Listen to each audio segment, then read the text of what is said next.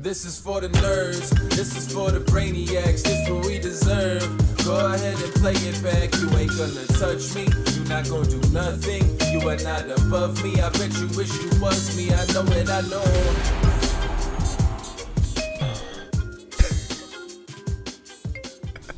Bad timing. What is poppin', everybody? And welcome back to another special episode of the Only Friends podcast. Take me to motherhood. Get me out of here. I'm turning the mics on now, and then it goes. This is a good Eeyore side, man. It fucking hurt, man. It's the goddamn mics were on. It must be post limb time. It's hot outside. I'm dragging today. You're from Florida. It's not like this, though. It's not like this in Florida. It's not sweaty. like this. It's sweaty. Here, it's just tiring. Yeah. That's Going outside makes you just want to faint. it was 117 And that doesn't happen yesterday. in Florida? No, in Florida, you just kind of sweat. and Also, you you were get gross. outside for the duration of walking to the car and then from the car to the house. That's hot. You're going to be okay? Dude, sometimes you're feeling eepy. Jeez. EP? Sleepy. I need some sleep. Sleepy. Sleepy. Feeling eepy. Oh Listen, my Man, I that need was some just sleep. real. That was honestly, that was not intended, but it was some pretty good timing now that you think about it. Your definition of good Man. is very up for debate. Tell it to the orange cat. He's leaving us. He is leaving us. No. When's his last day? His last day. I think next week. My last day with him is Wednesday. Mr. Chauncey. He gonna miss me. We need a new podcat. Do we though? I think we do. Here's the thing. If I got a kitten, I would want to take him home, introduce him to the dogs, get the dogs and the cat comfortable around one another, and then the cat would just live there. So we wouldn't have a podcat. It's true. I don't see any world where... But we would bring the podcat to the podcast. No, we wouldn't. So we need two cats? Well, Two I cats. just don't see a world. The reason why Chauncey is here is because he's an asshole who does not get along with Gatsby, and he tries to shred his face. Does he? Yes.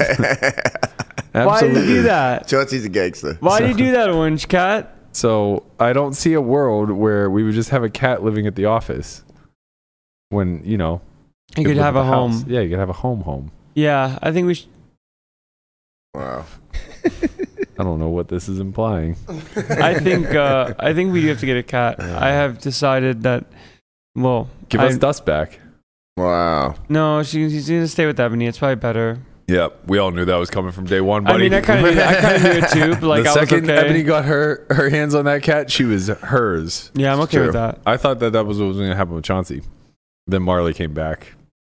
Oh, is it like once the cat came here, he was Yeah, ours? she was across the ocean, man. It's like, yeah, he's just going to kind of be ours. Marley would pay a ridiculous amount of her net worth for this cat. We have discussed this. This is true. I mean, I don't blame her, but at the same time, there's a price to keep him here. He's a good cat. Yeah, so he jumps on you now. Yeah, he's always jumped on me. Really? Yeah, I've known him since he was a baby. Wow. He jumped on me then, he jumps on me now. How old is he now? 5? 4? 5? How old are you, Chauncey? Ask him, yeah. Tell the audience. Chauncey, how many animals have you killed in your So time? many. So many, man. He just kills for tribute. He doesn't even want to do anything. Isn't that like a classic cat thing? Yeah. Like they kill things to kind of show That's why you. Marley's so attached, is because he's brought her so many dead animals. He's convinced that she is like his leader. A vulture. You know? I would find it problematic if an animal kept retrieving other animals for me. Bro, when the birds would fly in the house, it would always be a Yeah, hasn't Gatsby brought you a few pigeons? No, I mean, he's eliminated a few. eliminated. The last time he was feeling spry, a bird flew in. I have pocket doors, so like the doors just open fully, and a bird mistaked my house for, you know, a cave or whatever, and flew in, and Gatsby just snatched the fucker right out of midair. Jesus. Eliminated it. Yeah, those days are over for Mr. Gatsby. Yeah, I don't think he could get up on it. No. He tried to get up and his legs didn't move. An old boy. He's not even that old. He just got really old in the last few months. I think it's because I can't exercise him. Like, it's so hot out. 2 days ago, He knows. I think it's because he's 13. 12. 12. It depends who you ask. That's not that old. 2 days ago, That's pretty old. For him. He's a Is bit it well, that's six- pretty is it old. 6 man. to 1? 7 to 1, but they live 14, 15. But a few days ago, I tried to take him on a morning walk. I hadn't taken him all summer because it's too hot, but I woke up at like 7 a.m. So I take him, and usually we do a mile. Mm-hmm. But I was like, he hasn't gone in a while. He's going to be a little out of shape, and it's still 90 plus. So we'll just do a quarter mile. We got like three quarters of the way through, and he is just done. I mean, the level of panting was just one where I was getting concerned. I was like, all right, buddy, let's hang up the walking shoes for the rest of the summer. Let's hang it up. Hang up the sticks. Hot on their paws. Oh, it wasn't that it was hot. He was just wiped. Yeah. Couldn't breathe. That's how we feel. That's how Landon feels right now. Yeah, Walking he's from the making it car well to- known. It's like he can't even attempt to hide it, Look, I'm not going to lie to the audience. I mean, you're the kid who like goes out of his way in class whenever he's feeling a little bit mopey or sleepy to like not just like get through and have a day, but like he has to be head down, sprawled out, So I guess yesterday was 117, which Hottest day ever. tied the record of hottest day ever in Vegas, which is surprising to me. I feel like they've had hotter days. I mean, 117 is pretty hot, but What's surprising is it went from actually pretty cool, not cool, but hasn't been that hot. dude, Other than June last was week, awesome. yeah. June was great. We didn't even have a day above 100. 300 which days is- without 100 degree temperatures, which is and then very, boom. very unusual. And you knew it was coming. We all knew it was coming. Like Landon wasn't was sure, upon but us. it was coming. Landon. I'll Those have 110 no degrees fury. days for a week straight, 2 weeks straight. I mean, it'll go away pretty soon, right? No. No. What do you mean, no? Well, October. yeah. I was gonna say, maybe in October. Really? It's just gonna be 100 degrees every day until like into September. Is that how this was last year? Yeah. September something was our last 100 degree day. Speaking of September, we have an academy. We do have an academy. Wow. Excellent. Good Don't job, do that. Landon. Why? Great job. We have an Academy Memorial Weekend, September 1st to the 3rd. If you guys are interested in that, you can head to academy.solveforwhy.io. It's going to be the more traditional format where we teach in the morning, you guys play in the afternoon on an RFID table. We'll be doing commentary in the back, highlighting the things that you get right, the things that you get wrong, and pointing you in direction for better study materials moving forward. So head to academy.solveforwhy.io. Seats are filling fast. 18 total people are going to be coming for that one. So be on the lookout for that selling out. Okay, I have to ask, is it just part of the show now, every time someone has a good segue, to acknowledge a good segue? Yes. Yeah, for the time being at least. At some point, we'll get over it and Well, be like, you shouldn't do it when I do it because it's my job. But whenever you guys do it, it's like a real additional bonus. Mm-hmm. And especially when Lamanna does it because like he loves nothing more than a good plug. Yeah, I do. He kind of lives for it, There'll be a new Poker Out Loud coming out today as well. I think episode 12. It's not up yet, but The last it will be up. episode.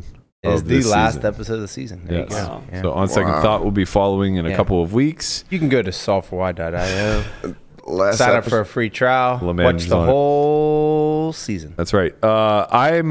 I'm out of here Wednesday, so Wednesday will be my last show this week. We're going to put in a full week this week, but then next week we're actually going to be dark, give everybody a little bit of a breather after a very, very long summer.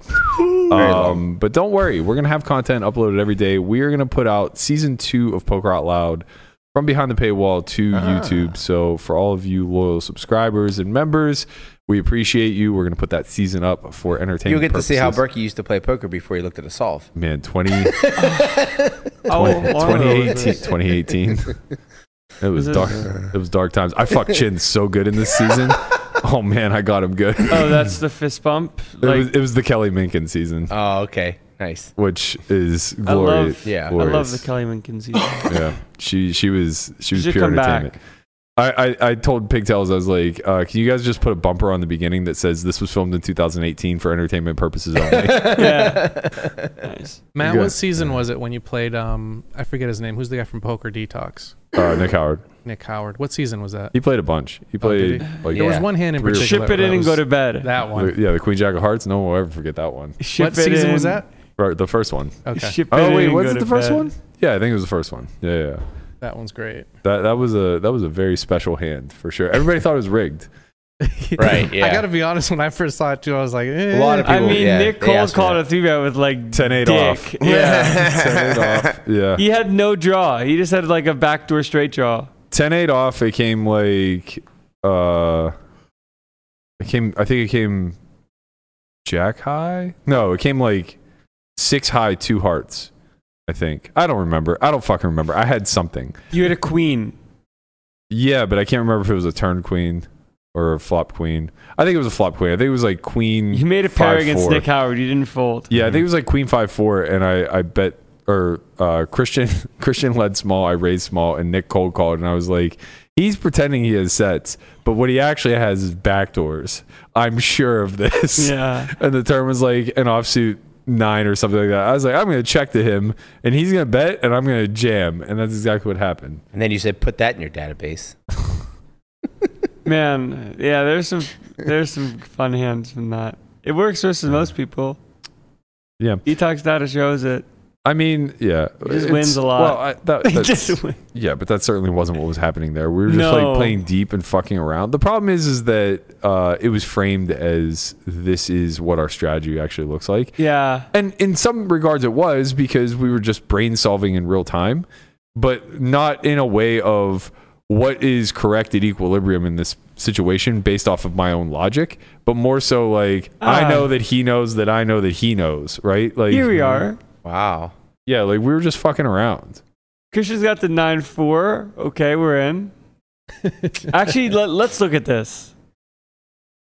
It is queen 5-4. Wow, look at that table. Do we have audio or no? No, do you want some? No, that's okay. Let Landon dissect Nick it. just has the backdoor straight draw. He does have the backdoor straight draw. He's 10-8 off, right? He is 10-8 off. Yeah. I love the commentary of this, to be fair. He's just he's flatted the open with a 10-8 off. And then Christian, why are we what are we doing? Oh no, baby. Why? Why? You got bottom pair. Go ahead. Just let it run with the audio. All right. Monkey wrench, what my plan was. Nick's been playing quite volatile, and this board texture should nail his flatting range. He's going to have a lot of 6-7 suited, 7-8 suited, 5-6 suited, some suited aces with backdoors. Basically a lot of available equity for him to have c-bet, 9s, 8s, 7s, things that he wasn't really going to check back when check to, that I would be able to get in a very layup check raise against. With Christian leading now, we have very little concerns. Sure, he has pocket 5s and 4s. He also has 5-4, maybe even the offsuit combinations. That being said, given my backdoor equity, I'm considering a raise here. I don't really think anything bad can happen. But along the same lines, if I just flat, yeah, I don't like it as much because I can't raise really on the 3 of hearts, 4 of hearts, 6 of hearts, 7 of hearts, or 8 of hearts. And those are really important cards for me to be able to press my equity with. I don't want to just shift to realization. So I'm going to go ahead and continue here through a raise, treating this as just being top of range.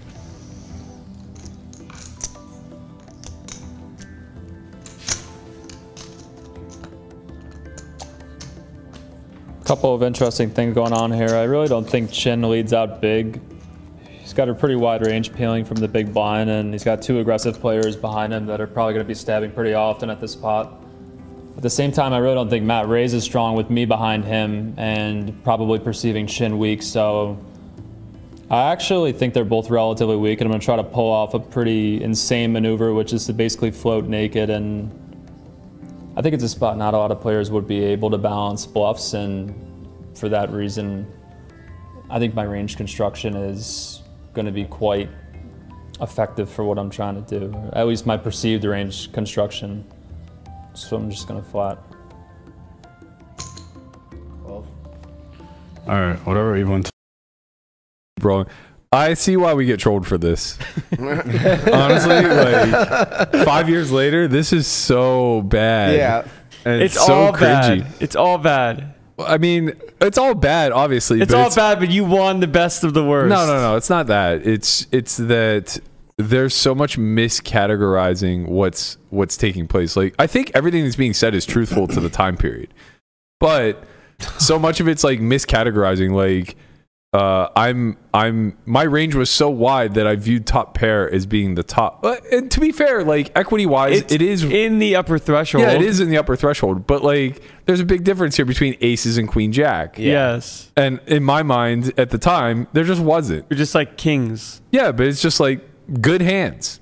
Yeah. Get it in. And like also the notion back then, specifically like, I guess I would say like around our group, was that you wanted to have initiative. You didn't want to be bluff catching a lot, and that was fair to the time because people just didn't bluff enough. Yeah, You know which what I isn't mean? fair in this environment particularly. Yeah, probably not. But yes, principally it makes sense. Right. So it's like we're all coming from, with the exception of Nick, we were all coming from a live environment where nobody bluffed nearly enough. Yeah. And whenever you got into a game where people were trying really hard, you would have hands like this pop up, where it becomes this clash of just a leveling war. Yeah, I mean, this is clearly a rare hand for rare people. But besides that, it's not like anything anyone said was wrong. It's just some things aren't necessary. Like, Well, this whole hand is unnecessary. If you just turn this into an entertainment hand, like this is just for funsies. Yes. This hand is fantastic. This is what everybody who plays kitchen poker thinks the game is. This is a scene out of Rounders. Versus like not to sure. dramatize Versus it. But like aggressive friends or whatever, where it's like, oh, I know my friend's gonna try to bluff me here, so I'm gonna raise. And then when he calls, like, I know he says he has this, but he's actually gonna have worse. just more importantly, when you're playing more for pride than money, this is the underlying foundation for how you're compiling your strategy. You know what I mean? Like, that's why I'm comparing it to like a Rounders type scenario, right? Oh, this is where you raise him and then he jams on you. Yeah. Here's the thing, with that bet in my call, there's going to be about 1,400 in the pot, and I'm going to have 1,600 or 1,700 behind, so about pot. The clarity on the river is actually insanely poor. So it's really difficult for me to go call on a 6, 7, 8, or 3. I don't really think he's necessarily going to bluff a 10, jack, queen, king, or ace.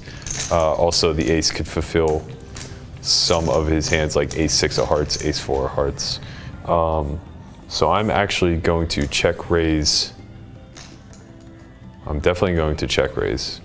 I'm just trying to determine if I'm shoving or making it more of a bluff heavy size. So I think if I make it 750 here with 1,200 behind, he'll think he has fold equity with both his equitable hands and his nothingness. And I just realized I'm actually deeper than I thought. So I actually have like 2,700 here. So I'm gonna make a more standard check raise size to 1,000. 900 is a bet. I think Matt's check raise makes very little sense without a very tight range of hands. I did pick up a gutter. By betting small, I sort of opened myself up to this. I started out as an insane maneuver to begin with, and versus one of the only players at the table who I think is capable of playing a check raise bluff range here, I think it's just time to ship it in and go to bed. If Matt wakes up with a set here, more power to him. I think it's a really unorthodox, unconventional way for him to play a set, and he deserves to get paid if he did do that. I think it's a very strange way to play an overpair with the type of range that I'm required We definitely to need to felt get shirts at that say point of ship all it in and go to bed. With how this Get a little- action nice- went, get a nice the ranges are little pretty boat. tight. I think raising an overpair would be an overplay unless he thought I was about to do something that I'm about to do. So I'm all in. Players all in. All in. All in. Call. Oh my god. Wow.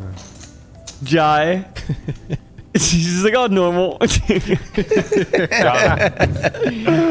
amazing. Where's the 6? Who cares what the outcome is at this point? Yeah. You got your The wish. 6 is for TV value. Who gives a shit? Honestly, like this. What a this, hand. This is still so much of what goes on at live poker. Like I mean, I just got done playing, I don't know, like 400 hours of 100, 100, 100, 200, and there are a lot of hands like this where one person is putting in way too many big blinds, either with a bad bluffing candidate that they like, the getting to the turn with hands that you're just not supposed to and then fucking around is so high in live poker. The floating with a backdoor in a like the 3 or 4 almost bet zero pot. equity turning into very small equity and then going for it. It's the floating with a backdoor in a 3 or 4 bet pot when the SPR isn't nearly as high as it needs to be in order to float, and then you turn that backdoor, and now all of a sudden you decide that you have a good bluffing candidate because what else are you going to do? And the other person is kind of in tune to it, and they're just shoveling money in with one pair. It's like, this isn't that far of a reach from what actually is going on in live and why win rates are so incredibly high. But nothing about that hand is good theoretical poker. No. Right? It's literally just good psychological warfare, if that makes sense. And me being at all wrong, like if Nick just shows up with a set there, everything that he said just suddenly becomes very true. I just put in way too much money with one weak pair. I hit a flush draw. Yeah, but like, for how many big blinds went in there? Too many. we got in like 200 big blinds on the turn. Played 5-10. Yeah. 6K pot. So it ends up being a 600 big blind pot with one pair versus no pair. He had a gutter. He had three outs. He literally had 3 outs. And he was dead on the flop. So it's just like that and that's going to kind of carry us into or I guess bringing back in the final 2 tables of the main event. So much of this overvaluing, undervaluing different portions of your range, like just due to a lack of the hierarchical whatever understanding of like how a range is hierarchy. Yeah, the hierarchy of how a range is composed. People just get lost. Too much of it feels like the middle. You know what I mean? Or too much of it feels like the top or bottom because of the notion of protection. So I think that we saw I've never seen a main event final table go from 9 to 6 so fast as yesterday. And it wasn't like there was this weird distribution of stacks where 3 people had all the chips and 6 people were super short. Right. It was pretty well distributed. Walton came in with the chip lead. He had like 100 bigs, I believe. Rocket Man. Toby came in last in chips and had 15. The Italian farmer was right behind him with like 16 or 17, something like that. And then everybody else was like, pretty middle of the pack, 28-ish, 30-ish, 40-ish, somewhere. It's a lot of big blinds that went in really fucking quickly. And to be fair, we saw some collisions. We saw some big hands. We actually saw some people escape big hands where aces didn't go broke versus a set of 10s. Ace king didn't lose a massive pot versus a set of jacks. Oh, yeah. Toby somehow got away from ace queen off versus aces off of 20 big blinds for 2 big blinds. Mm-hmm. I mean, he played that hand really well, and I actually thought Weinman played it really well too, trapping. I don't know if you guys remember, but Toby opened off of under the gun 1, maybe. He opened early. He opened early-ish, but he was still the short stack. Mm-hmm. So he had sub 20, opens early-ish. Obviously has a good hand, but he's going to have raised folds. And Wyman's next to act with aces and just flats. And I think it's like pretty good given the distribution of stacks behind him and the fact that Walton hasn't put chips in the pot yet. Right? Like that squeeze can just come through at a reasonable rate. Also, the other short stack was still yet to act behind, who actually picked up ace jack and didn't jam. Good on him to go broke there. Comes 6 high and Toby just has a check fold. But I'm pretty confident he would just folded to the Wyman 3-bet. And I believe we saw that later where Toby got aces, Walton opened, Toby 3-bet the aces, and Walton just folds king queen off. So yeah, there was like a lot of collisions taking place, but there was a lot of money going in without, the nuts. Toby came in to win. He definitely came in to win. He wanted to win. As a 9th place chip stack, he definitely came in to win. Right. He wasn't trying to get what he ended up getting 7th. Right. But rejam king jack, big blind versus button. Obviously busted rejamming king jack for like 20-ish, 25-ish, I think. 25-ish. Yeah. Which was a pretty unique spot. I contend that if Walton didn't flat the button, Toby probably just calls out of the big blind off that stack. But the issue was that I think Jones opened, if I'm not mistaken. Yeah. That's who busted him. Yeah. Walton calls the button. And the thing is that they're both 1 and 2 in chips, but Walton has position and is heavily incentivized to 3-bet. Yeah. Just, and does a lot. Right. And also just does a lot. So it's not like he's protected much in his calling range there. It's not like he's missing 3 bets. Yeah. Like he's probably overdoing. Right. There's probably not an ace queen in that range or an ace jack that dominates Toby as often as it should. Yeah. Yeah. So when those hands are 3-betting themselves at such a high frequency, it's really easy for Toby to think that those two big blinds are just stone dead in the middle. Right.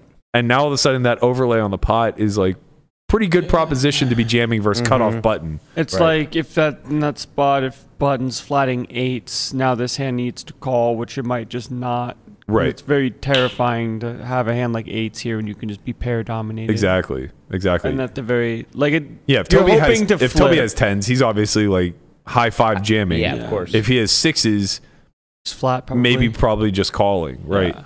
Although I don't know. I mean, he did jam King Jack, so maybe he is just kind of playing to win here and it's a playing weird for one. chips. High cards are normally good after raise call. Yeah, you rather jam the King Jack than the 6s. I think so. Just run into bigger pairs. I mean, like you'd rather jam Yeah, with the flat, you definitely want to jam high cards, but you want to be suited dense because you want to like be able to just have extra equity to make a flush. But then if like Walton opens, you want to be jamming like deuces because like you unblock a lot of the raised folds. If Walton's opening from button, right? Yeah. He's gonna have like Queen 3 suited. He's gonna have like King 7 off, right? So deuces just do so well getting those to fold, and then if you get called, you're most of the time gonna flip. And if you get like pair dominated, it feels bad. But welcome to gambling. I thought that was a pretty unfortunate way for him to bust. It doesn't happen if Walton folds pre. Probably. Because you have less incentive to jam King Jack O. Right. But I mean, it's wild like how different things will look once you give a range less protected cards than there should be. Yeah. Like you just go really, really hard. Yeah. I feel like you do very, very subtle things of like having people fold too much versus 3-bet. You can kind of 3-bet any 2 from the big line. It's crazy. Yeah. So like if you just think that range is more dead than it is, then the jam becomes good. But at the same time, from like the machine sense, it's like error. This is more of a chips jam, blunder. I think. Yeah. Where it's probably ICM ICM bad and losing chips, some. Chips it's close to. And the thing is like it's tough to in the moment to really recognize like what the easiest path is to win, because like if Toby just wins that flip, he's kind of in a pole position here where or just gets fold. Or fold. But he's in a really good position. He's 75 million if he wins it. He has 75 million. He has position on both Jones and Walton. So the whole dynamic of the final table Wyman to his left, which is annoying.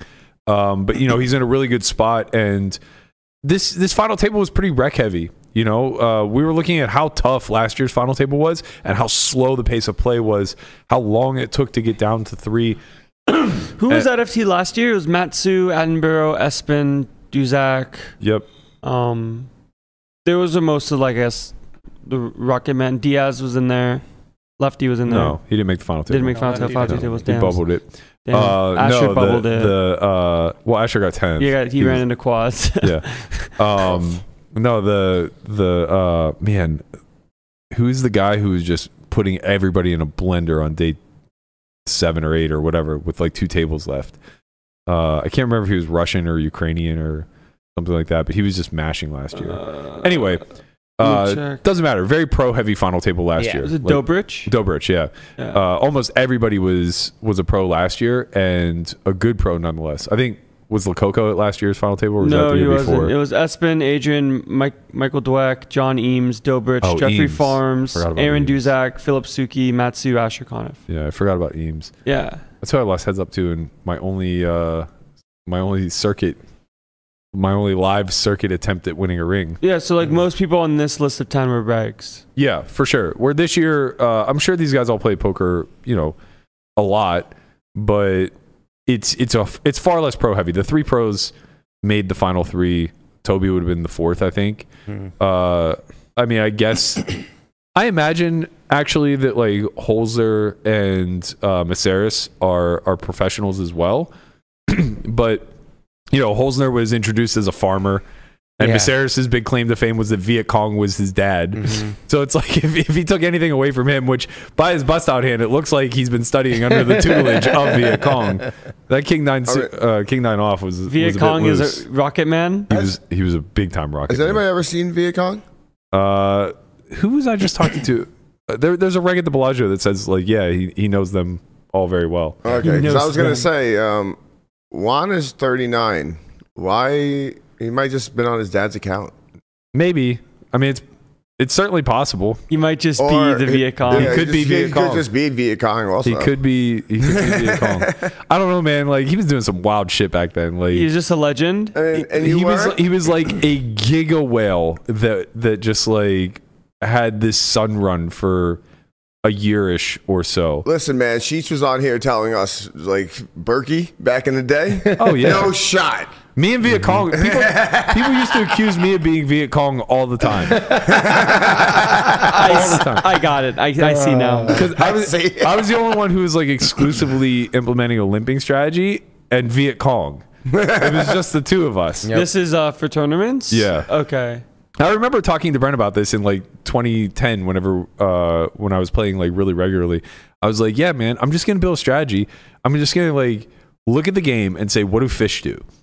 And then I'm going to do what they do, only try to do it strategically well. Yeah, limping. And it was worked. pimping. It worked so well. It was like limp and use big sizes. Yeah. And it just mashed for like, a couple of years. It was a parlor trick, but nobody knew theory. So like anything different than the field stood a chance. Yeah.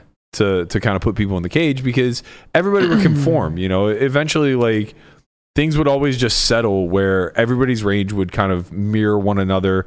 They would tend to be. Jai was like a master of that. Well, yeah. no pun intended, but yeah. Yeah.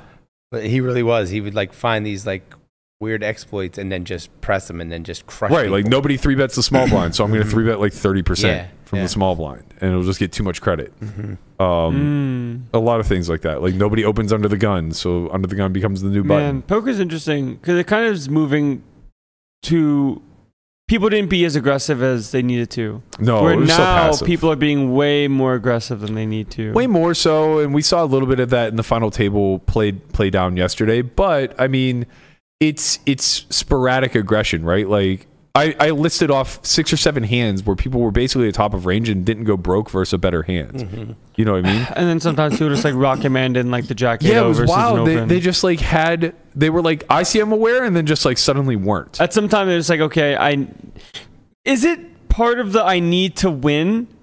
Like sometimes people just like get in this mood of like, I need this hand. I think people momentum hand. Yes, I think there were people no want poor momentum. people at the final table. That's the problem. Well, they all became richer at the final table. So I do think people like have a desire to have some level of momentum. Was it Jackman that jammed the Jack 8? it was Ruslan. Oh, Ruslan. Okay, yeah. So this hand was like 4 or 5 handed, I think. It just went like raise call, and he just squeeze jams 30 with Jack 8 offsuit. Oh, I don't know. No, I'm talking about the button open. He jammed 20 versus Oh, button okay. open. Maybe it was that one then. Button open. He jammed 20 with Jack 8-0, and it's like what? Yeah. It's like he played so like reasonable for so long. Yeah. It's like at some point people just try to literally. It's like I tried to make a move. Right. This is a very real thing. Right. Like you don't expect these hands to exist. I will say, I thought, people were giving him a lot of shit, but I thought, was it who's there or Huizer? I can't remember. Holzner. That's Apple Farmer. Yeah. Oh. Yeah. Okay. So I thought he played. I thought people were giving him a lot of shit for playing conservative, but I thought he actually played the short stack really well. The only difference being that like maybe I go broke in his spot with aces. But I mean, he did face a small blind flat from Jackman, where it's like, if I look Jackman in the face and it comes 10 high and he's willing to put a bunch of chips in, am I really just giving this guy queens? Yeah. Yeah, probably not. I mean, Queens wouldn't exist. Right. He's just gonna like go with it pre. Yeah. The guy, not to put Jackman in a box, but like Yachtman. that profile, Yachtman, whatever. That profile type. There's a certain subset of hands that you just know that they don't trap with because they want to protect. Yeah, there was a hand where someone, I think it was Yachtman Cole, called a 3-bet. Yeah. And it was like, we were all looking at each other like, this is just 9s, 10s, jacks. Always. Yeah. And it just was one of those 3 hands. Yeah, exactly. It was 10s. Yeah. And yeah, it's like the same thing where, you open aces as the shorty and then Yachtman calls the small blind and it just comes like 10-8 high. It's like, well, it's not jacks plus, so I'm just targeting what? King 10, Queen 10? Ace 10. How happy is he to call the small blind with those hands when I open off of 16? Can't be too happy. I don't Probably think they're probably in there. I bet they're not. I saw Queen 10 folding Queen 10 suited folding a lot yesterday to small opens. Love queen 10 suited. Even the suited varieties? Yeah. Definitely not the offsuit variety. I saw Wyman fold it when Toby opened. Well, like what I would say is he did seem like relatively aware of positions from opening, or like if someone opens cutoff, he'd be more likely to flat the offsuit. What if you're opening from under the gun 7 or low jack? He's folding but more. I mean, positionally aware but stack awareness is what it really comes down to, right? Like, sure, if it's Wyman in the small blind, he 100%, I think, plays 3 streets with aces. Just always, because like Wyman's going to have a very intact range. 10-9, king 10. Yeah, I mean, we Jack saw 10. Wyman double up. I can't remember who it was, but with queen 10 suited versus kings or Holds aces. kings actually. Check back the turn. Yes, exactly. Right. So against the proper opponent, he's always going to. I think he just played really well, to be quite honest, and kind of just ran into some shit luck to get ninth. Yeah. Well, yeah, I mean, also ran pretty good final 2 tables. I think had like 6 bigs at some that point. will always be the case. You know how it goes. I mean, it's crazy. Same thing with, I think Wyman's a big favorite right now to win this whole thing. Spiking a jack. And he drills a jack that's probably, I said in the moment that jack was worth 7 figures. It might be worth 8. It might be, yeah. It's like a $4 million jack, man. It might be a $10 million jack when it's all said and done. Crazy. You know? In the moment, it was probably like $4 million. Wild. Just absolutely wild to actually see someone cash in a one time. It's crazy. Yeah. It's crazy how much money all of this is for, and you just kind of have to accept it. Well, that was the other thing is like, we talk so much about the payout structures and them playing down to this massive heads up match and everything else. And I think that the play was a little bit reflective of how not steep the jumps were. Right. Third or fourth place got what, 3 million? Yeah.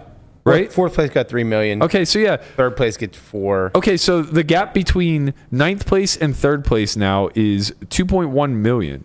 The gap between fourth place and third place is 1.5 million. Between third and first, it's 8. Right. Right. So it's like we kind of saw play reflective of the fact of like it doesn't really matter where I finish between ninth and fourth. Right. And then I have to get top 3. And that's reflective of how Toby played, and you said he was going for the win because he understood that for sure.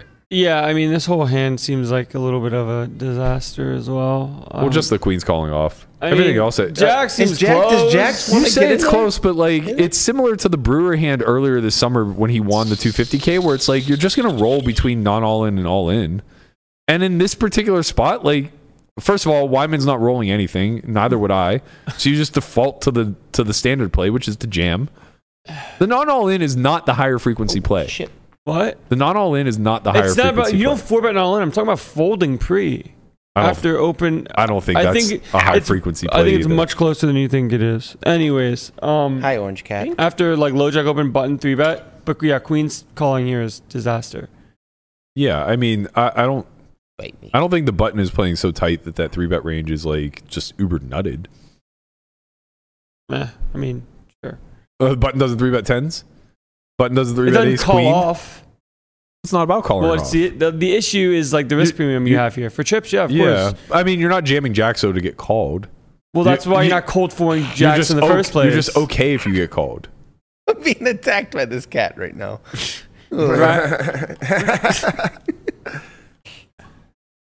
This is what the orange cat feels, and he has The orange jacks cat. in the small blind. Ow! He bit me. Yeah. You're What cat bites? you're really playing the role of Patsy right now, in that he just wants to play, I know. and you just want to disrupt the podcast with the cat playing on your There's lap. nothing I can do about it, man. Not can't- Yelp. I can't. Yelp. How am I not supposed to yelp when he just bit me? He wants to bite the He's a biter. microphone. He's a lover and a biter. But yeah, I think that'll be an exciting 3-handed match. Oh, I don't really know what to expect, to be honest. They're so deep. The there's third lines. place has 88 bigs. It's still 1-2. 1-2. It's 1 million, 2 million, and the shortest stack has 88. He only has 88 big lines. Like they have infinite no. That's not the deep. shortest stack. I think They're it all is. over. They're all over. Like I think. Oh yeah, it is. well maybe. over a million. I thought they were, I thought third well stack over was 100. 88. Was like 88. Third was literally 88 bigs. oh or some maybe I shit. thought they were all over 200 million.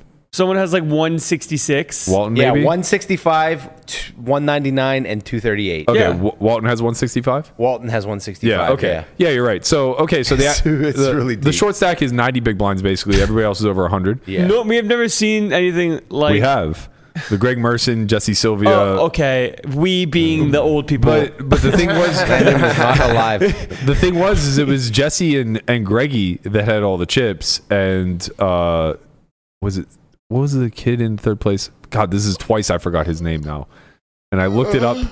I've looked it up many times since then, and every time I go, oh yeah, and now I forgot again. But anyway, he was short. He had like 25 blinds. Well, Greggy and Jesse had like 150 each. Yeah. So it was this long waiting game to bust the short stack.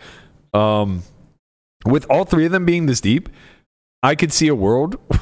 I could see a world where they play like fewer than 100 hands. Oh, for sure. And it just ends. Wow. Yeah, they can just put a bunch of chips in the pot. Because like that's what happens at depth, right? Like you just get to raise and 3-bet accordingly. I mean, I guess I'm not really sure how the ICM model works whenever there are this steep of jumps and everybody's this close in stack depth, right? Right. Because like usually what you would see is nobody really wants to put Jacob Balzinger. Balzinger, yes, thank you. Balzinger. Usually what you would want to see is like a lot of caution pre. So not a lot of 3-betting, a lot of flatting, open on the button, flatting out of position, stuff like that, not really going for it. But at this depth, you can really press. You don't want to be out of position with super deep SPRs, and the button's going to get the VPIP pretty much anything that he wants.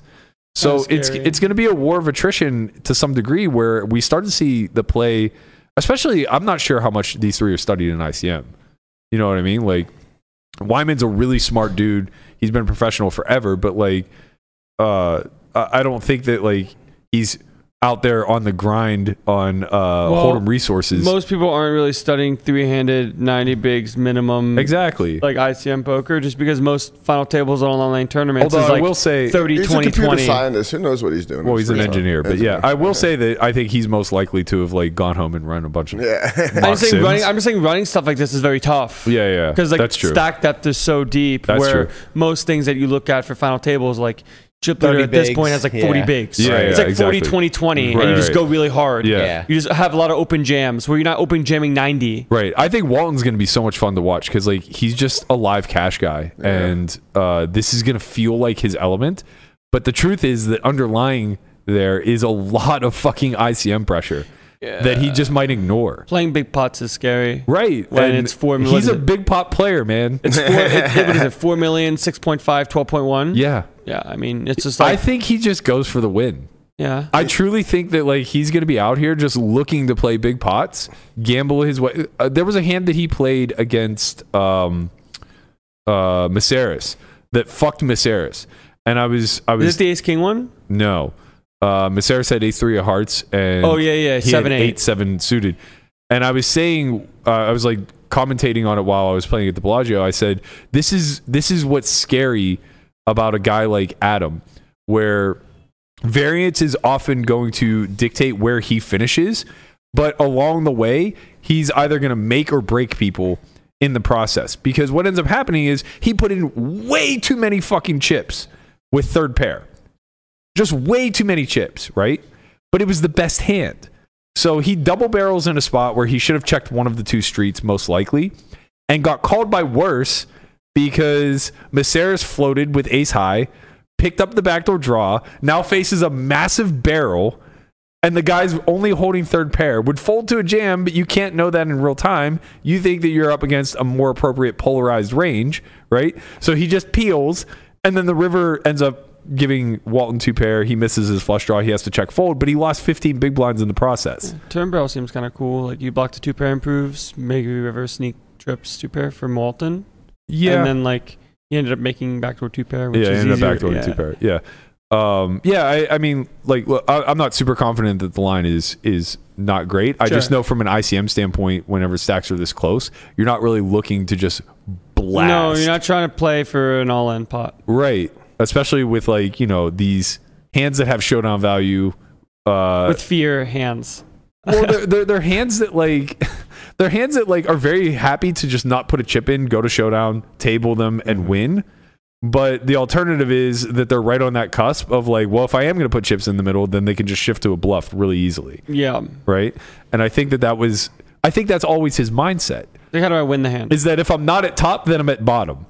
And I'm just going to go for it and try to win the hand. And that's scary as an opponent because he's just going to put in chips too loosely. Yeah, he went for it with the double barrel with 6s on the 10-7-5 turn king board, where Wyman opened, he flatted, and then checked to him, he bet, and then River checked back and gave up with the 6s. That's such a prototypical live line 10-7-5 king of just like, I'm going to put in 2 streets of heavy aggression. I'm going to front load my aggression and put in 2 heavy streets, and if they call me twice, they must be at top of range. I'm just going to quit. Which he was, and then top of range became scary when king pairs. If he jams river, it gets through. Well, yeah, of course, because like Walton's just going to have the king queen that just barrels. Right, but he can't know that because Wyman's just going to float ace king. He's just going to float and have like. And He's just also trip probably kings. going to flat with a lot of sets as well. Oh yeah. Like, if he has like top if set of Walton 10s, has like 5-6 there for the bottom set block, it's a lot cleaner. sure. And it feels way better. It's like doesn't have 5s as much or whatever. Yeah, I mean, It's not like he's Wyman going to opened run really it. early. Yeah. But yeah, I get what you're saying. Yeah. I think it's going to be a blast to watch. It's gonna be fun. Looking forward to it. We'll have that to talk about tomorrow. Best tournament of the year. Good luck, grinders. I hope they invest all this money really well. Into Bitcoin. What would you suggest? I saw that there's this guy on Instagram. Nice. He's got like pictures in front of like Ferraris and Lamborghinis. Oh, I and seen stuff. that. You're talking about the guy Dustin the Closer. Oh, the closer. Yeah. Yeah, I the heard he closer. can like quadruple your money and like. It's going to 100x, but it's up to you. I think Wesley's invested with him, Oh, okay. if I'm not He mistaken. got second, actually. I saw that in Like the a turbo. flip and go. Yeah, flip and go. Yeah. Wow. Big shout out to Dr. Hash, Mr. Wesley, super pro himself. Tournament player. Now a tournament player. Almost investor in Dustin the Closer. That is facts. Unfortunately for our friend of the show, Ethan Rampage. Ethan Rampage Yao. Yeah. He's rampaged himself in this one. Look, I'm going to make a plea. To the empty chair. To the empty chair. This is specifically to Ethan. Yes. But to all you young up-and-comers who have way too much goddamn money, please get yourself somebody who's been around to ask questions to. And don't be embarrassed to ask them the most... If you feel any ounce of shame in asking somebody who's been in the game for a longer period of time than you have, the question that you're about to ask, just know that what you're doing is stupid. It's so stupid. It's going to end so poorly. And that is going to be the best thing that you have as a filtering system as to whether or not these decisions are worth it. Look, I've been in Ethan's situation. You come into a bunch of money. You know you're not supposed to let it sit around. That's not the right way to make your money work for you, you know? Yeah, you got a contract signed, but what can you do? It's useless. It's going to be... I mean, he's going to sue him, but sue him for what? He wants to bare knuckle box him, and if Ethan loses, he's scot-free. I mean, that's at least going to be getting a little bit of your money's worth, I guess. Like, I have a list of a handful of these. Ethan and his boy going at it. Telephone boxing. I'll take Ethan in this bet. I mean, this is kind of gangster. I like how they just decide it's over. Like, he's lit. Well, the difference between that and Ethan's stipulations is that if the other guy gets knocked out, like round 3, they still go for 2 more rounds. So he's upset. Yeah. Yeah. It seems as though he's a little upset. Look, I have money out on the streets that I'll never see again. And they were framed in a similar capacity to F in this. the chat for your money. Like, hey, loan me $25K at, 10 points APR, and I'll also throw in 1% equity in this restaurant. For what it's worth, I never said anything like this. No, I'm not collecting any fucking interest from Conrad. Wait, someone gave you 1% in a restaurant? I mean, this is like, so honestly, like the number one way that poker players dust in investing is in restaurants. 100%. Yeah. I did it. Dan O'Brien did it. the worst like investment. everybody I know invested in a pokey spot or a fast food joint. Or Wait, really? Yeah, 100%. 100%. They always go under. Yeah. Restaurant businesses are fucking useless. Scam. I think it's 80% within 2 years. Yeah. Think was- how fast they turn around, especially those little Chains. spots. Yeah. Those little, The only for chain sure. that I hear is doing well from the poker player investment side is like Black Sheep Coffee.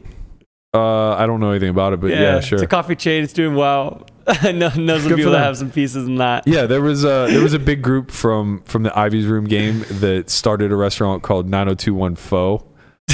Sure. It's under. Didn't Man, with a name like that. I know. How did it not make it? who was like the legend that played Online Cash that started a restaurant? No They were idea. twins. Oh, God, yeah.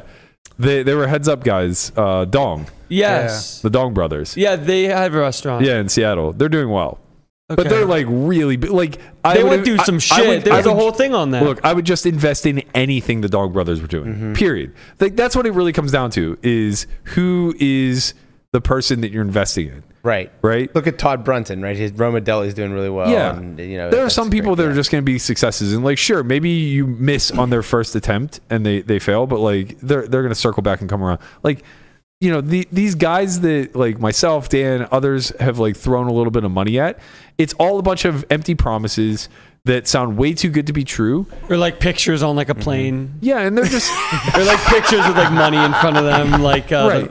Well, no, it's not that. It's just like the way that they organize the deal and write up the contract. It's like you're getting way too many perks for what you're offering. Guys, you guys are talking about Alan Barry the GOAT, okay? Alan Barry, of course he's going to do well. He's just Alan, the I would have best. invested in too. He's just the best. He didn't need an investment. That's how fucking rich he is. Anybody that calls Berkey on a weekly basis just to tell him about himself, it's just he's absolutely the best human being in the world. Like, honestly, one of these phone calls have to be recorded. I'm worried about Alan, actually. I haven't heard from him in like 6 months. I think he stopped consuming poker content, and for that, it's a huge loss to the community. So he's not seeing this right now? I don't know. I mean, nobody watches more poker shit than Alan Barry. That is for sure true. For someone who's left the game. Gone forever. But man, he loves it. Where did he go?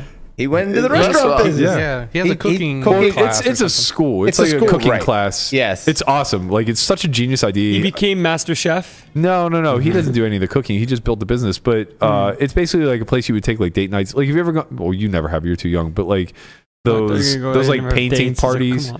Those like painting parties. You take your girl and. I know of these from you shows. go. So you right go. here. There's chefs there. I actually went to Ellen Barry's. Michelle and I went. It was, Oh, it was you great. went to it? Yeah, it was great. You go and then they plan out a whole meal for you. They teach you how to like the different techniques of chopping and learning different techniques. Celery. Yeah, learning different techniques on how to cook, and then you cook a whole meal and then you eat it together. It's great. Use promo code TORTOISE for 20% off at Alan Barry's thing. Hudson Table. Big Shout out to Hudson Table. Table. That's what it's called. Yeah. Yeah, in Hoboken, New Jersey. There's one in Hoboken. There's one in Philly now. He's got a franchise. I think he has another one in Jersey somewhere that I'm not Wow. aware of. He's franchising. He has at least two locations, maybe three. But yeah, he's doing really well. But yeah, it's like, okay, the Dong brothers, I'd invest in anybody. But like, I remember Dan invested in a Pokey Spot and it was under within like 3 weeks. No It was way. good though. I went there a couple times. I don't even know if they got through the grand opening. It wasn't gonna. It didn't 100x. It did not 100x. And it's like, that's the thing. It's, the promises that get made where it's like, okay, this isn't even an investment. We're just borrowing the money and we're going to pay it back with interest and we're going to give you a piece of equity. So it's like, you're fucking dead. Your money is gone. You're like, yeah, this seems like you're giving up a lot for not very much. You'll never see it again. It's always, I mean, not in Rampage's scenario here, but like generally it's going to be in some bustling new market, right? Like right before marijuana got legalized, everybody was trying to pitch cannabis locations. Like, oh, I got the ground floor. I'm going to be able to get legalization before everybody else. Like, I have the licenses, yada, yada, yada. And people just fucking torched so much money. Because that's never going to be the way that the market enters. It's like either you succeeded or you failed miserably, and most people failed miserably. Everybody failed miserably because the way a market like that is going to open is the people who were lobbying the hardest are going to be the ones who get the licenses, and those are going to be the fucking billionaires like Wrigley, who came in and just like bought up every fucking cannabis shop in all of Nevada. It's the generational wealth money. Yeah, I mean, that's just the way any new market is going to tend to trend. The GW attacks. The mom and pop shops aren't the ones that get it off the ground. We'll be seeing you. Right. Don't get me wrong. There were a handful of people who did really fucking well because they did have an established mom and pop shop and they had a way to get in. Few and far between. But they're just legitimized and they're generally not going to have a difficult time raising funding. So they're not going to hit up some random poker player Yeah. who just happened to come into a 7-figure score. Yeah, that makes a lot of sense. It's like, hey, where can I find money? Oh, this poker player just won money. He's probably looking for somewhere to put it. Right. And I feel so fortunate for the times that we were coming up compared to like now, especially like Ethan, right? His entire career has been in the spotlight. I mean, Ethan went from 1.3 to 1K, 2K in like 2 years. Right, but it's not even about his rise, right? It's about the fact that he's been out there in the open from day one. Yeah, he's been public. He was showing hand history since 1.3, and people were like, "What the fuck are you doing?" Everything's out there. Apparently, Dustin never promised an investment though. It was just a loan with interest. Well, no, but the interest was insane. Yeah, he was given like $20K, a free $29K per month or something. Yeah, it's over 5 months. So he was just basically offering him an extra $150K. So we borrowed what, $450? Yeah. Okay, so he's paying 33%. 33%. Like this is a payday loan type of fucking scheme. And it's like that should make you pause for concern. If somebody's offering you that much free money, you should immediately just say like, if they can afford to give me that much free money, why do they need this loan? Right. Oh my god, this picture. Yeah. It's so simple, but it's always if it's too good to be true, it probably is. Of course. And that's why I'm saying like I feel a little bad for Ethan because his entire life has been in the public on social media. So this isn't there may not be as many red flags to him to have this sort of exchange over IG or something like that. You feel bad for Ethan. Ethan lent this guy $450. Then me, Landon, and Jamie texted him, all as friends of his, asked him to borrow $400 each. He said no. What? He fucking gave Dustin the closer $450, and he wouldn't give his friends $400. Yeah. He said no to you. That is fucked up. He said yes to me. He said anything for a friend. I mean, did you promise him 33% interest? I didn't even promise him anything. He just said he'd help me out as a friend. I'd pay him back. Good on him, man. But yeah, like, you know, these exchanges probably don't draw the same scrutiny for him as it would for like me. You know what I mean? Because like we didn't grow up this way. Yeah. When I first started dabbling in the internet, everybody who contacted me, I was sus of. Mm-hmm. And I still feel that way. Yeah. Somebody just randomly slides in my DMs. It's like, what are you trying to scheme me out of? You know, we grew up during the time frame of the fucking Indian lottery or whatever the hell was being constantly sent through email, where it's like the prince. It was the Prince of Serbia or whatever. What was I forget what it was. Yeah, where you know all you have to do is give your social security number. It was always like the Nigerian prince. Yeah, the Nigerian prince. Thank you, Landon. Yes. Always up on your pop culture. Look, I know everything. But yeah, when it comes to the internet, you know, we went through that cycle, and it's not that Ethan wasn't around. It's just he was younger, and you know, you think that things evolve in front of you. I'm not trying to let him off the hook here. What he did was insanely stupid. Yeah, I mean, I can understand where it's coming from the sense of having the contract written up. Where it's like, okay, if I'm going to do this, we're going to have something in writing. But if the other guy's very aware that if he has no money and it's done in writing, you don't get anything. Right. You just have this piece of paper that means nothing. Exactly. Mm-hmm. Exactly. And that's a really valid point to make, right? Because the core of this is that Ethan was too liquid and he wanted to make his money work for him. TMM, too much money. Yeah. So he wanted to make his money work for him. He's offered a situation where he's getting way more in return than what he feels the risk is worth. But the reason for high interest loans is because the risk is incredibly high. So having the contract, you know, I imagine this is Ethan's first major loan. And, you know, the first time he had a contract written for a stranger or whatever, he probably didn't go that deep into the due diligence of like, well, what happens if he defaults? Right. Where basic 1, 2, 3 is, I want to make my money work for me. I'm going to make a contract. The contract is going to uphold the law. Right. Where in reality, it's like, well, this actually doesn't mean what... This thing does not mean what you think it means. Exactly. He's got a Tinder swindler on his hands. And now, like, God bless, I hope he's able to fucking sue the shit out of this guy and recoup anything. But, like, how... Yeah. But, I like... mean, in good faith, couldn't Dustin just sell one of his Lamborghinis? You would think... You would think... You know, if he actually cared to pay him back, you would think that maybe he could sell one of his rented Lamborghinis. Yeah. But okay. I would imagine those pictures are a bit fugazi. Yeah, there might be another contract on the line for those Lambos. I tried to get on his IG yesterday, and then when the news first broke, it was still public, and then is gone now. Yeah. What, his Instagram is gone? It's private. Oh, Shocker. man. I'm shocked. He done closed it. Dustin, the Instagram closer. Oh man, I'm just I feel a certain sense of responsibility because I like Ethan.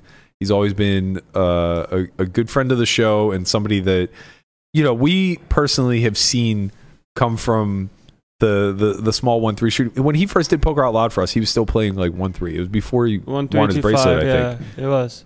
So it's before like he won the Venetian. Yeah. So it was like literally before all this success, we saw something in this kid, and like since then, I think we've all become pretty good friends. I feel a certain sense of responsibility as an elder statesman in this community to have been able to like just grab him by the shoulders and say, "Don't do this." But like it was one of those things that he probably didn't tell anybody about. Yeah, it seems like one of those things where you kind of want to keep it to yourself. That is the first indication that what you're doing is wrong. Right. Yeah. For sure. It's like if you want to tell because if you probably told like his family about it, they'd probably be like, let's look at it first. When I was getting catfished in college, I knew I was getting catfished because I wouldn't tell anybody about it. I was sure. Kind of a good metric, right? 100%. Something's probably a bad idea if you don't talk to somebody about it. 100%. And I justified in my head. It was like, oh, well, this is a free roll because I'm investing nothing into this. Like I'm putting very little time, energy, or effort into it. And maybe this girl ends up being this smoke show that she claims she is.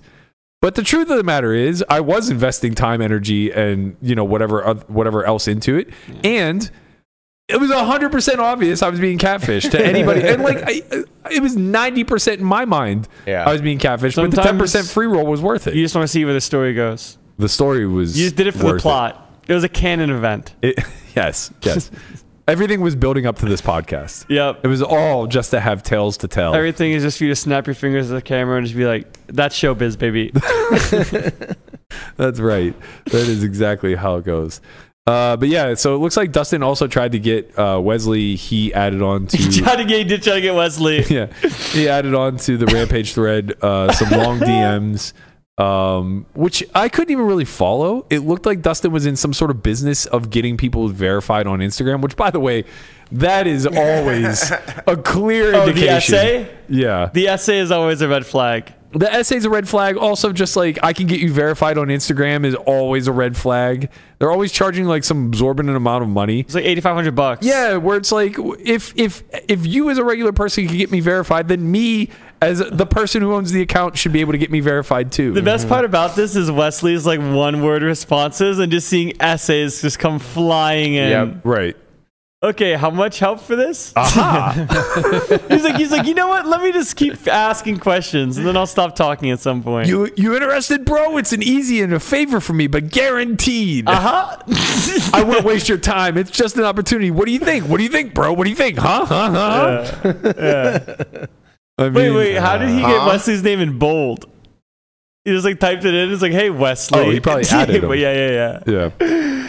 Oh man. I'll pay you $250K in 3. I mean, honestly, like he just wrote, Go on. It just speaks to the different ways. Like new wealth is so different than old wealth, right? Like old wealth being like oil money or whatever. Well, no, yes, traditionally what you're saying is true, but I'm saying people who just freshly came into money versus people who have established and had wealth like for some time. Creating money versus just being stumbled into. Right, yeah, like Rampage just came into a big score. Wesley, seems to be off the back end of getting crypto rich, and he's out here flaunting cash everywhere that he possibly like crypto can. rich, but been in the scene for a while. And everybody just like sees this and says target, right? Whereas like somebody like Dan Bilzerian, nobody's trying to scam. I mean, I'm sure he has. Or if they are, like, you're not going to reach him. Right. You're not accessible. He's unreachable. He's inaccessible. And, that is just taking it to the level of Instagram influencer. If you actually go to real wealth, like a Bobby Baldwin type or some exec who has hundreds of millions just laying around. Yeah. Nobody's fucking scamming these guys. It ain't going to work. The people scamming them are friends and family that they're just willing to help. Yeah, it's you like, need hey, to I get need access more than anything Yeah, else. like that's the thing is like people who are fresh into accruing wealth are way too accessible. Correct. Because they were just a regular person who didn't have a lot, not that it's like long have ago. no money, now have money, here's an opportunity for you. Right. Where if people that have infinite beforehand, it's like, what do I need you for? Honestly, it's truly, I think that like our teachers fucked us up. But the whole notion of like, make your money work for you, don't work for your money kind of thing. it plants a seed in your head, and whenever you first come into cash, you're just like, how can I deploy this? Right. Yeah. And you're not prepared. You are not. This is why most people say like get a house, right? Like real estate. I mean, You can get 5% on government bonds right now. Just saying. but It's you're locked up, gonna right? 5%, but it's up to you. Yeah, but you're locked up, right? For a year. Okay. I I think that's the thing, not though. terrible, It's but- like Yeah. when it comes to the whole making money work for you, moonshot-esque type of stuff, the not flashy stuff doesn't really appeal. That's the biggest problem, is that we grew up from one of the greatest generations when it came to accruing wealth, right? So they're very conservative Like, take your 3%. in telling you how to invest, because they had infinite opportunities to just find 3 to 15% and just invest, whether it was the market or savings or stocks and bonds, CDs. Everything was just booming for our parents, and right? now it's just the moonshot. Like, For if you don't us- get rich. For us in your generation, we grew up in the internet boom. So like we had the 100Xs and the 1000Xs. We saw the People saw- .com era come through, and now the tech Crypto. boom. People got rich off of Crypto. Dogecoin. Yeah, it's just like there have been so many opportunities to 100X or go broke. So we're in a high risk, high reward type of climate, where our Right. parents were in a very low risk, high reward type of climate. Yeah. It's Or like low risk, moderate You do reward this type of over climate. 30 years, you're going to be able to retire. Right. Where Look, now it's like I'm trying to retire at 25. I'm 41 and I've had wealth for at least half of my adulthood or close to it, right? And I still don't have great grasps under how I can securely grow my wealth without putting up much risk. Right. But you just always Because- been in high risk environments as well. Well, it's more so that like liquidity is just worth so much as a professional poker player who has access to big games. Sure. Exactly, yeah. And making 3% sounds nice, but it doesn't rival my ROI on just having the liquidity and playing. Yep. And that's always been a difficult situation to juggle. Well, the reason Yeah. you're making money work for you is because you're taking pieces of yourself in high stakes cash games. To some degree, So it's yeah. kind of like that in between full circle loop of you work for your money works for you. Where if someone has like a stable income and can make the 3% over year, it's like I'm going to work for my job and my money's going to work for me. Well, that's in this own the little thing, cycle. right? I could alternatively not keep a bunch of money on hand, put it into Stocks. put it into like a government bond, earn 5%, right? So say I just take like $1 million, throw it in a government bond, earn 5% on that. That's doing pretty well, $50K a year. Man, to I live remember off of that book. There's like a book of like what you do with $1 million, and they said to do something like that. Yeah, of course, because that's $50K, and you could reasonably. I mean, live off the interest. you could kind of live off the interest, right? But alternatively, that would mean that I had now liquidated myself, and I'm probably playing like 5-10 or 10-20. Yeah, because So your money's now- tied up elsewhere. Right. So now my expectation is maybe 10 to 20% annually what it would be if I was playing high stakes. There is much more gamble, but with no gamble, there is no future. Yeah. Uh-huh. So it's like, do you want high risk, moderate reward, or moderate risk, moderate reward, or low risk, low reward? And the issue is that when you're still in your earning phase, you have to up your risk. But you know, you're supposed to find ways to diversify, right? Right. So I don't need to exaggerate this and take a whole million. I should instead take like 100K. But then it's like making 5K, Right, 5K well, then annually. it's Who like- gives a shit? Well, that's the thing is you Just get take 100K and put it in crypto and hope that you catch a fucking spike. Well, like at some point when it comes to your working career, and this is probably different than other normal industries, is that you can kind of play for as long as you want. So like how different, Sort of. well, the thing is for you, like if you put 100K away and you make 5K a year, it's like how different is that versus just having it? You can just Exactly, make 5K. yes, exactly, you exactly. can just make 5K pretty easily, where like most Agreed. people in other industries can't. Agreed. Right. It's more so about like just de-risking. Like we were talking about this a little bit when Barbara was here. I wish he was here for this conversation because he would have been great for it. Unfortunately, he was still, or fortunately for him, he's still in the horse. But it's about diversifying in a way where you start to create a little bit of a security blanket and you just de-risk yourself. But the problem is like maybe that comes at the cost of me having only 80% of myself in a game instead of 100. Right? Well, that's what. Well, I mean, we kind of have this conversation, the whole like broke versus functionally broke, right? Where like in the sense like your case, like you leave yourself to be able to exist. Yeah. You're not broke. Functionally broke and broke are two different things. I mean, it would be, knock on wood, hard for me to go broke. Right. But it'd be very easy for me to go illiquid. Mm-hmm. Going illiquid is no problem. Going illiquid is just a downswing. Couple bad sessions. Yeah, we'd be gambling. And that's the trouble. I had a lot of assets a year ago, and liquefying them was very taxing. Annoying. It's not annoying. It's taxing, and you don't want to do it. So for that reason, there's a hesitation to then get back into a bunch of assets when you're in a money-intensive industry, right? So finding that sweet spot is very, very hard. It was easier pre-pandemic because everything was up. We were in a booming type of economy, and you didn't need as much cash on hand because the borrowing power was much greater, right? Everybody was liquid. But now when cash is king and people aren't nearly as liquid, so basically when you need the cash, everyone's going to be illiquid. Right. And that's a problem because now you don't have buyers and getting rid of assets becomes a little bit trickier. That's why the sharp poker players move money on the margins. Kind of, yeah. It's like, oh, if people need cash, okay, I'm selling at 3%. Yeah, I mean, yes, that's a market and everything else, but like it's gray as fuck, and you're putting yourself in some harm's way there, I think. Or you could just give money to like Dustin the closer. Yeah. Personally, I would rather just always operate in that sphere, like as a bartering system where it's like I do you favors, you do me favors. We don't clip each other for pieces along the way. But you have to have a network in order to do that. Anyway. I hope everything works out for Ethan. I do think this is a big cautionary tale for everybody. I'm glad he went public because this stuff stays under the wraps way too often. It's tough too. You got to give props. Like, it's so hard to go public with something like this. It's like, yeah, I fucked up really bad, guys. Because people are going to try to dunk on you. Especially for that amount. Like, he's going to get trolled way more than he's going to get celebrated. It's not like it was 45K. Like I said, I have a lot of 25K chunks out there gone that I'm not going to see. And they were probably low probability for me to get paid back anyway. But maybe that pizza shop's doing great. Yeah, who knows? But I mean, it's like that was my level of risk tolerance. And I might have had the same amount of money that Rampage had whenever he fired off 450. So like this is a really critical cautionary tale. The great news is the kid's young, he's talented, his earning potential is very high. He'll be all right. Just bank another 25K. The bad news is he's probably not going to recoup that 450. Probably not. So to everybody who's expensive young, lesson. Yeah, to everybody who's young and coming up, get yourself somebody who's a little bit older, a little bit wiser. Find you an Andrew Barber out there. That's what you're here for, man. That's not what I'm here for. I'm just here to promote the other people who can guide you in the right direction. That's going to do it for us. We'll be back tomorrow evening, actually, as I have my final game for the summer. We'll do a summer wrap-up, a main event wrap-up, as they're going to conclude tonight. And we will also have Gordo on. I got to square away the time with him, but we're going to try to have Gordo on to talk about what's been happening at the Bellagio with his box situation and what the resolution of that was.